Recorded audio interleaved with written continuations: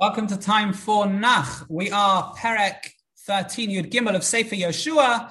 We're getting into the part of Sefer Yeshua where we divide up the land. Hashem says to Yeshua, go and divide up the land of Israel. This is not just a physical thing. This is a holy endeavor. If you remember, each tribe already from Yaakov's time had their own characteristic. Yaakov was able to unite them. That is the glory of a parent of the Tiferes Midah. You can have different children, but they all find place.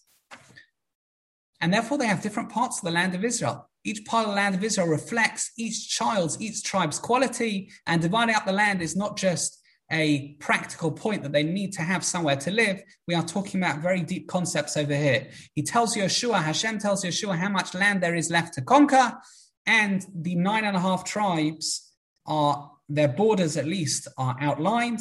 And of course, the 2.5, Reuven, Gad, and half of Manasseh, they're living on Transjordan. We are told exactly where they're going to live in this Perek. No inheritance, no Nachla, no Yerusha is given to the Leviim because Hashem is their inheritance. They learn Torah day and night. They teach Torah to the people, and therefore they're given various gifts. The Leviim did, however, have cities dotted around Eretz Yisrael that are called Levite cities. They function as mini Arei Miklat in the case of accidental murder.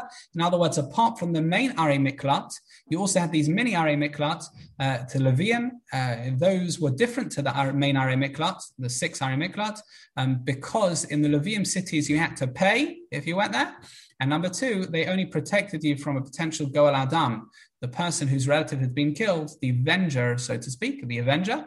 The Levium cities only protected the fellow who was running away from the avenger. If you had kavan, if you had intention when you ran into the city to be protected, that is chapter 13 of Sefer Yeshua.